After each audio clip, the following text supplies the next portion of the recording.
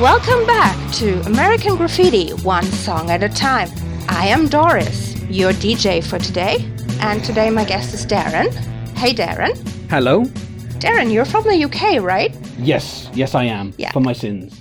So, how about you introduce yourself a little bit to our listeners? Well, I have been podcasting a little bit for the last, I say a little bit, that's a ridiculous underplaying, for the last 6 years or so, I think. And the first podcast that I was involved in, I wasn't like a host or anything, I was just the editor, and I was a guest on a few episodes, and that was A Talking Cast, which was about the film A Talking Cat.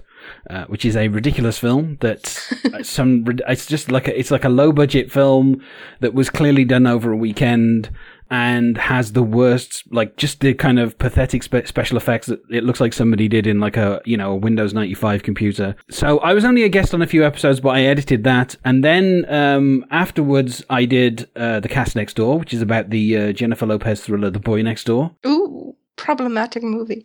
Yeah, well, yes, yeah. Where I was a host for a few episodes of that as well. And then I followed that up with As If, which is about the film Clueless, where I was a host for, I think, 20-something episodes. But again, on all of these, I was mostly the editor and producer. And then my kind of biggest project recently was Prince Track by Track, where I went through every single song that Prince had ever done in a podcast and covered all of those. And that took me about 2 years to do. 600-something episodes. Wow. So, yeah. So I'm familiar with both the concept of doing minute-by-minute podcasts and also talking about songs. So I feel I'm doubly qualified to talk about a song from a film. As opposed to me. Well, I don't know. I'm not sure what your background is. I don't know. No, but because I'm like, this is my very first episode as a host. Okay. So, premiere. All right. Well, Darren, you just told me in prep that you didn't watch the movie we're talking about. I haven't seen the movie. I believe, I don't know how to say Tierney. Tierney, yeah. Yes.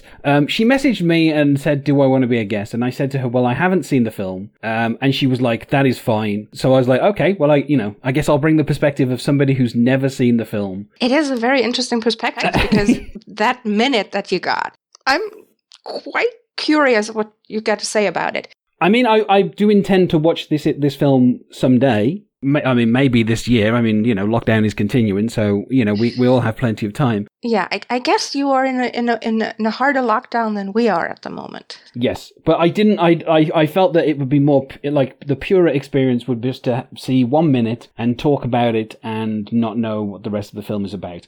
Other than I will say what I have gleaned from pop culture, because obviously I think American Graffiti is quite prominent in terms of pop culture. So I'm thinking I've probably through kind of osmosis I've probably picked up the general gist of what the film is about. But at the same time, I've only seen this 1 minute, which is a puzzling minute from my point of view. I mean. I mean, if you want to describe the minute so everyone knows where we're at, then, I feel like you can. But to me, there's not a huge amount that happens. So, minute 12, or actually, no, it's not minute 12, because we're not doing it minute by minute, because we're doing it song by song. But it is song 12. So, the scene starts with Kurt, who's gone back to high school, to his old high school he just graduated from, for the junior hop dance. And he's running into a teacher there. And the teacher is talking to him about going to college and then trying to make your way in the world and then coming back to the place where you're from. And this is Mr. Wolf. Yes. And while Mr. Wolf and Kurt are talking, they're interrupted by Jane, who clearly is trying to talk to Mr. Wolf about her homework. I mean, I wasn't sure what the topic was, but obviously I could see that she's trying to... she was trying to get the attention of the teacher, let's say. She's trying to get his attention. Exactly. So Kurt leaves them alone. We see them in the shadows talking quite animately. And then Kurt goes into the parking lot, sees a white Thunderbird, and thinks it's the car of his dream woman that he's seen driving around the town before. He's trying to hunt her down, basically. But it's just a couple that is making out. It's not his dream girl in the car. Right. I see. Now that answers a couple of questions. First of all, why was there so many cars? And if you're saying this is because there was a dance, that makes sense to me now. I understand that now. That was my first question. Was like, because it looked like a classic car convention because there were so many cars. So many fins as well. All those fins. So I was puzzled as to why, at a school there would be that many cars. But if it's after a dance, especially at night, that was the thing that was puzzling me even more. I was like, so obviously I wasn't aware of that context. So that makes sense now. And then also, personally, I felt that the interaction between the teacher and the girl seemed a little inappropriate to me. Yeah, I would agree wholeheartedly that it is very inappropriate. Yeah, especially the way they kind of disappeared into the shadows. Like, I was like, what's happening there? Like, that was one of the questions in my head. And then obviously we have this ridiculously young Richard Dreyfuss. Someone called him, I think the teacher calls him Curtis, doesn't he? He doesn't say Kurt. Yeah, it's Kurt. Yes. So, maybe the teacher doesn't know his proper name, or I don't know what the situation is there. But yeah, so I was curious as to, like, why there were so many cars, what was going on with that girl and the teacher. And then also I was curious as to Curtis's motivation as walking over to that one car, because the minute just finishes just as he gets to the car, and I thought, is he going over there to deliberately like break up that couple, or like what's going on? Like, it seemed a little inappropriate. Like, if people are making out in a car in a school parking lot, just leave them alone. You don't need to be knocking on the windows and breaking things up. But now you're saying he's looking for a specific car. It makes more sense to me now. I thought he was like just going up there to interrupt his friend and stop him from, making out with this girl in the car because he was jealous or something. Like, that was but then, like I say, I had no context for the scene. So I was like, why is it's still very interesting to hear all of that without the context around it. Yeah. Because you got this very strange minute. Yes, it kind of. But now you said what's happening, it kind of makes some of the questions I had kind of make more sense. But also the fact that I did feel what was going on with the girl and the teacher was inappropriate, and you also seem aware of that as well. So I was like, yes, so that that it wasn't just me reading something into it. No, definitely not. So this teacher in the scene before, basically, it cuts in the middle of the scene. He is surrounded by a group of girls, and he calls them sexy vixens, so very, very inappropriate. Okay, so so I didn't even need that to realize. Yes, there's obviously something going on with the teacher, but then he's called Mr. Wolf, so yeah. It feels like there's maybe, I don't know, something in there about a metaphor about, Little Red Riding Hood. And maybe there's some, I don't know, just calling the teacher Mr. Wolf suggests that he is automatically predatory without anything else, If Yeah, he seems to be a bit of a sleazebag, though, yeah. Yeah. He's played by Terence McGovern, who's actually a very old friend of George Lucas. He's mostly known for voice acting nowadays, but he's got a ton of acting credits. And he was in THX 1138, so Lucas's first film. He also was a lot of voices for Empire people in Star Wars. Okay. And the student is a then relatively unknown actress called Cayenne Kemper, more known today as Kay Lance. Okay. And this was, I think, her first or second film. I did notice that when she smiled, because of the darkness, her teeth did kind of particularly stand out. She looked a little bit kind of Cheshire Cat-ish to me. I was like, it looked like she kind of appeared in the darkness with these bright teeth. Yeah, and she has the tongue thing going on. Yes, yeah. Like I say, the whole thing seemed extremely inappropriate. I mean... Yeah, I bet they weren't talking about homework. No, well, the fact that Richard Dreyfuss just walks away from the whole thing, if I was him, I would be a bit more concerned about, where that's going. But I guess he's got other concerns. Like you say, he's looking for this girl. He's looking for this girl. There was a film that I'm a big fan of that came out, 10 years ago? Probably more than that. Called The Myth of the American Sleepover. Uh-huh. Never heard of it.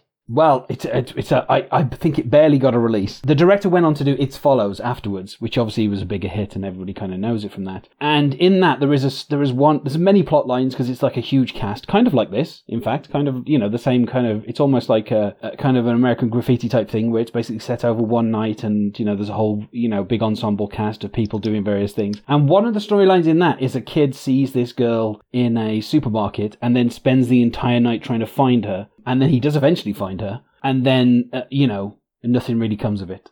So it's kind of, but the weird thing is, on most of the posters and stuff, his character is kind of put front and center, as if he's like that's the main storyline. So it's kind of interesting that that's an element of this. I mean, I'm assuming that because American Graffiti, I think, was one of that director's inspirations. So I'm assuming that storyline is kind of a reference to this storyline. Sounds like it. Yeah. Yeah. I don't know if it is a spoiler. Okay. But he does find her, and nothing comes of it. Oh, well, there you go then. I mean, I kind of spoiled Myth of American Sleepover there as well because that is kind of one of the, like, it's the only storyline that's got any kind of tension in it in the entire film, because it's very much just like a film about hanging out with a bunch of kids. So, so it's interesting that they both kind of end in a similar way. That would suggest that it is kind of a big influence. But yeah, but when he approached the car, I was thinking in the next scene, is he going to be like knocking on the window and talking to his friend, and they're going to be like, why are you stopping me from making out with this girl? Or, whatever the situation is. But what you're saying is just a random person. It's just a random couple making out. So he was mistaken. He is saying he's sorry he interrupted them, and he's backing off. Yeah, well, that's it. I mean, really, it was poor form for him to just go up to them in the first place, I feel. I mean, if the only place that you have to make out is in a parking lot of a school, just leave those people alone. Yeah. I mean, although it would be... Well, really, they need like a make-out point type thing, don't they? They need somewhere to go. Yeah, and it is 1962, so you can't take your boyfriend home, probably. Yeah. Well, I'm not an American teenager. I never was. No. You aren't. No. So, this kind of dating culture, cruising around the town in your car at night, meeting other people at the drive-in, this is totally alien to me. Yes. What was teenage life, dating culture like in England? I mean, I live in what was a large town, but is now a small city, due to the fact that over here we can change what we call our towns and cities. And so, I guess, I mean, none of us drove, and most of it consisted of going to people's houses and, particularly when you're like 15, 16, drinking alcohol, basically, that you obviously were too young to really actually have. So there was a lot of that, but no cars. That's a kind of always a thing that kind of puzzled me about America. But then again, it's so big, and you basically need a car to get anywhere, don't you? So it kind of makes sense. But for me, no cars. Just if you wanted to go somewhere, you'd walk there, or maybe catch a bus if it's a bit further away. But the car part always kind of is. It sounds weird to say exotic, but if you're European, sometimes things that are kind of commonplace in America seem a bit more exotic, don't they? Yeah, and since we're both European, so... Yes, I mean, at the moment, only a technicality on my part, but yes, we definitely are European, and it's just kind of, I can't imagine that.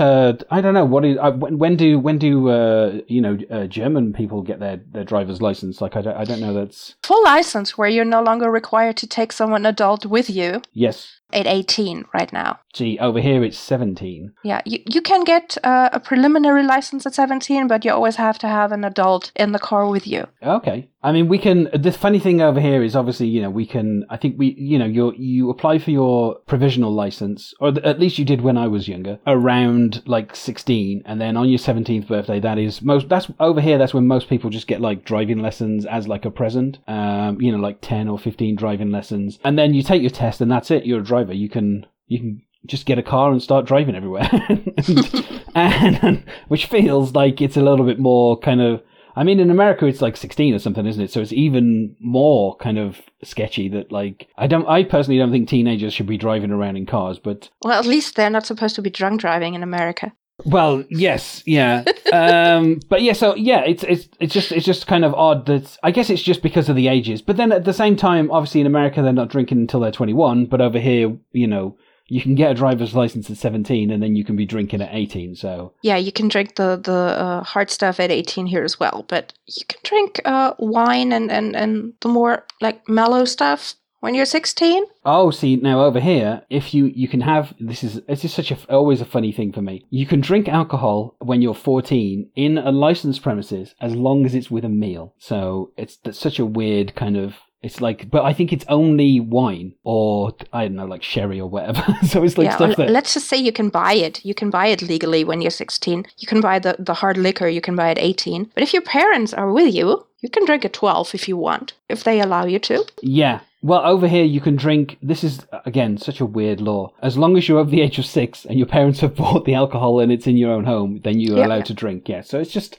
so I think we just have a completely different culture. But obviously in America, they don't let them drink for so long, and then they all go crazy. And yeah, and I mean, like you said, it is a huge country. Probably you need to be able to drive a car a lot sooner than you are drinking beer. Yeah. So, yeah, and that also explains why this parking lot is full of so many cars, because obviously, how else are they going to get there, is the question. Yeah, it's also the freshman dance. Yes. So, how old are you when you're a freshman at high school? Probably like 15, 16 tops? Probably younger? Yeah, I think it's around that age, isn't it? Seniors are 18, aren't they? So... Yeah, seniors, they leave high school at 17, I guess. So let's -4. Yeah, again, it's this, but I mean, I think it's probably just because George Lucas is such a big kind of car guy, isn't he? That he's just like, fill up the parking lot with classic cars, you know, just because I like... I mean, it is a car show movie, basically. Yes. There's so many gorgeous cars in that one. That is, having not seen the rest of the film, that is something that I've always understood about American Graffiti, that it is a lot about cars. Yeah, it's about hot rods and racing. Sounds like a film that I saw in 1999, directed by George Lucas, where there was a whole bunch of racing. Although obviously, you know, not hot rods. Or I guess you could say hot pods. This is hot racing in that case. Yes, exactly. Let's put it like that. I prefer the racing in this one to the racing in The Phantom Menace, but totally different discussion. Yes, I think any sensible person would come to that decision. Okay, this is the more grown-up movie, I say.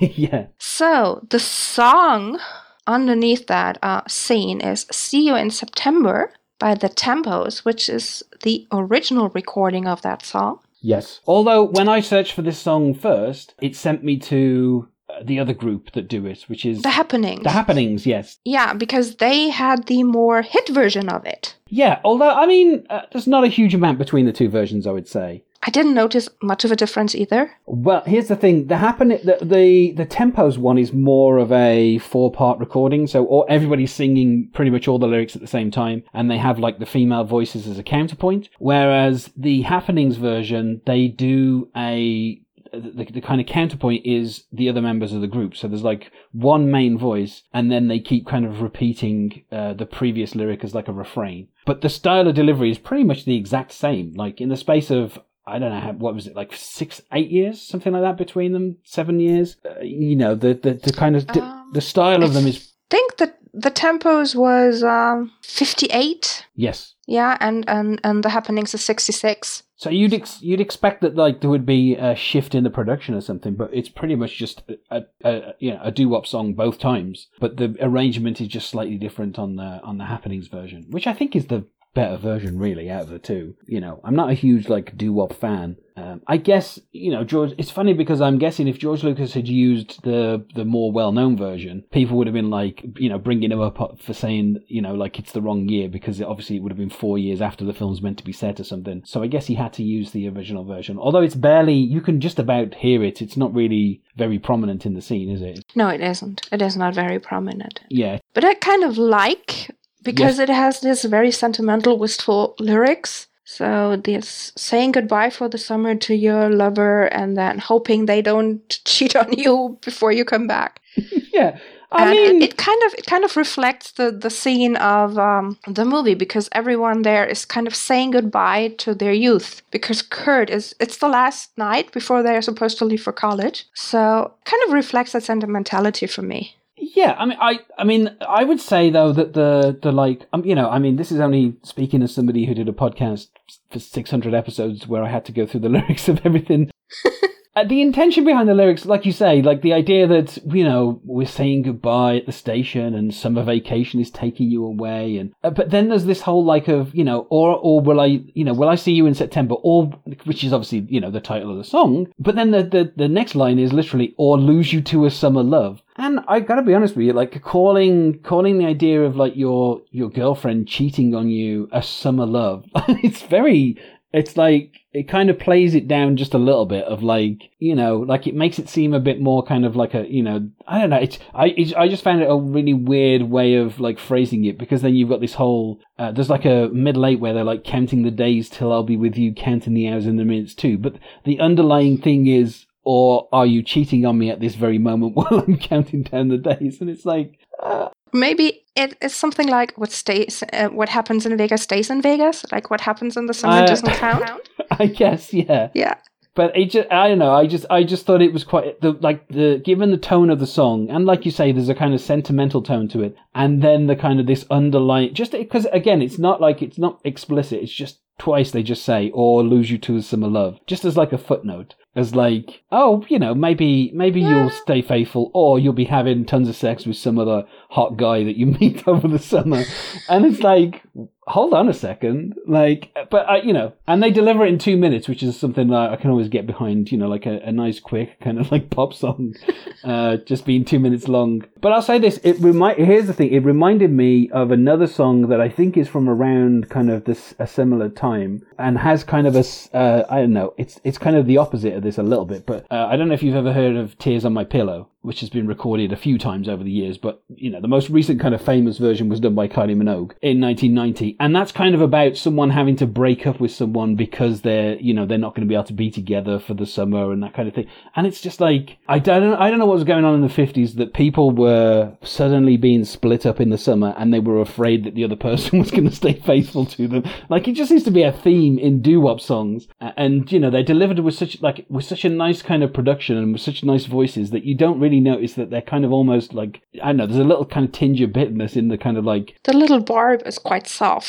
Well, that's it. Yes, it's like, oh, we're in love, and it's it's terrible to be saying goodbye. But at the same time, when we meet again, are you going to have basically been cheating on me with somebody else? I never thought about the emphasis on the summer being special and people having to leave each other because the summer is coming. Yeah, I mean, I think it's interesting because obviously in America, the like summer break is, I don't know, like 3 months long. Like they break up in It used to be a couple of months, yeah. Yeah, so they like broke up in like June and they didn't come back until September. So there was basically like most of June, July and August and then a bit into September. It was like almost like, 13 weeks or something. Whereas over here, it's only 6 weeks, the summer holidays. I don't know how long the summer holidays are in Germany in terms of... 6 weeks. 6 weeks. There you go. So obviously in Europe, we're only breaking up for barely longer than a month. So there's not really the same kind of pining for someone if you're basically going to see him in like 40 days. Yeah, and of course, I mean, it's probably also not high school.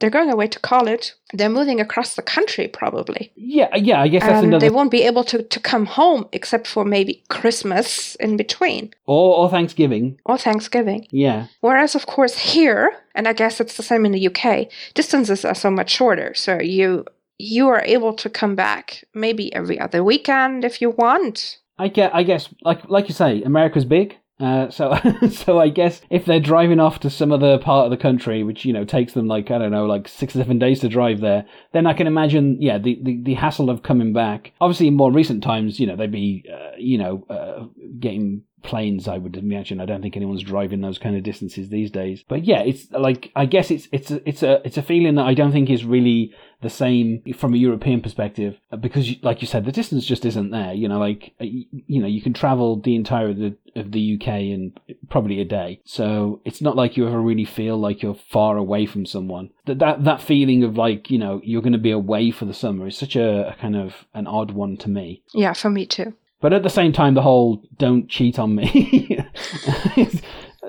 but they're not even saying don't do it. They're just saying maybe you will. Like the or lose you to summer love is such a kind of thing. I guess the song "Summer Lovin' in Greece" makes a lot more sense to me now. Well, since you haven't watched the rest of the film yet, there's this other couple, and that storyline in the song fits them so much better. But I'm not going to go into detail because should you be able to watch the film, I'm not going to spoil everything for you. Well, and also for any listeners who haven't, who haven't watched ahead, let's not spoil it for them either. Exactly. Although it happened before, so it happened in at the beginning of the film. Oh, okay. So that's well. Why didn't they put this song at the beginning of the film? Then that doesn't make any sense to me. Oh well, Yeah, I'm not gonna spoil all the secrets. You have to watch it. And well, yes, but like I say, so this is an odd kind of minute, and that song is a little bit of an odd song. So I guess they fit together. Okay.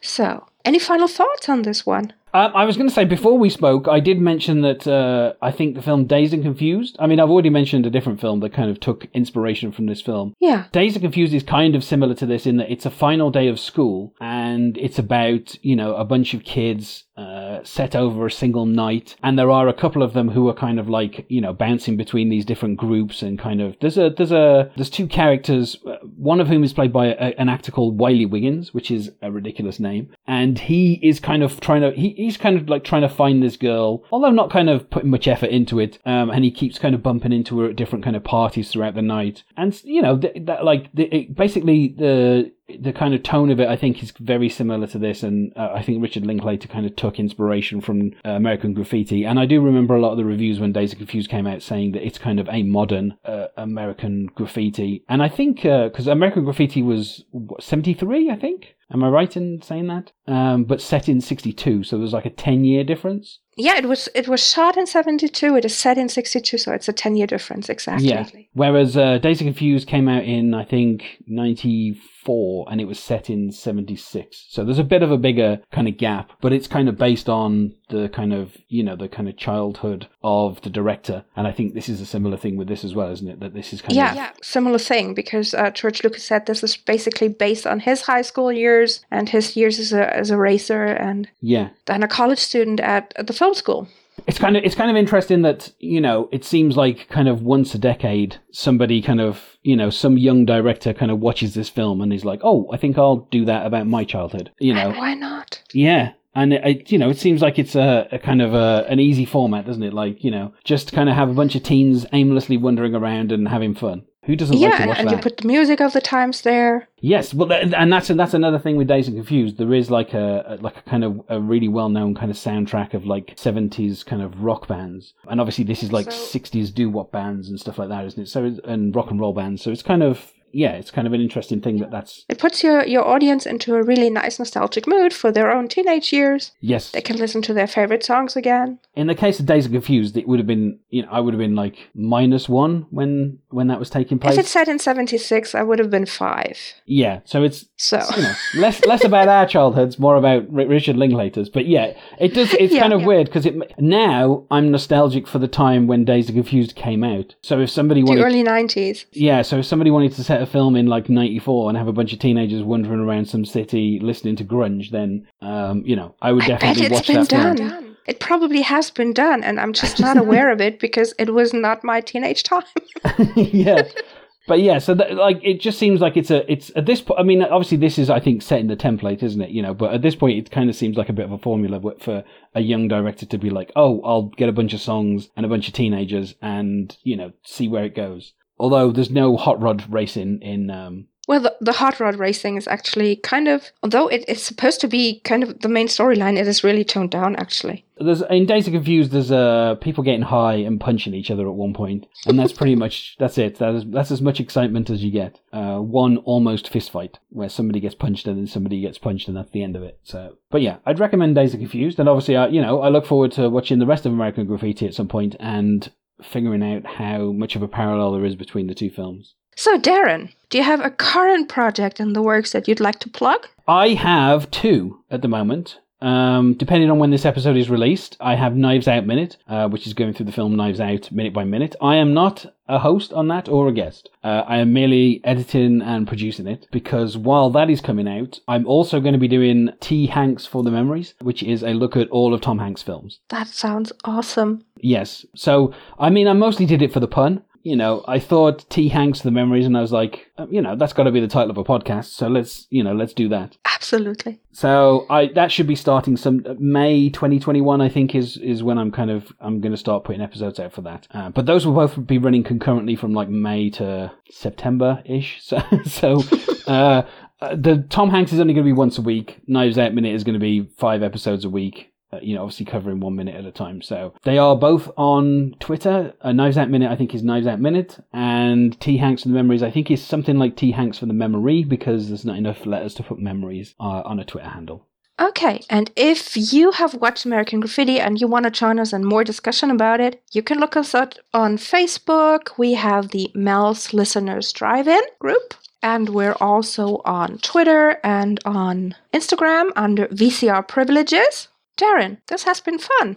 Thank you very much. Hopefully at some point in the future I'll watch the rest of the film, and then this will all make sense to me. And I promise I will watch Dazed and Confused. You should. I mean, if you like If you like American Graffiti, they mentioned it so many times in every single review for Dazed and Confused that it's like, I'm not, if I'm assuming that, the kind of, if you enjoy the kind of the music scene and whatever, it will kind of feel like it's the same kind of thing. So yeah, it's a great film. Dazed and Confused is such a good film. Probably one of my favorites. So, I'd say we'll log off and call it a day. Bye. Bye. He's really fast, isn't he?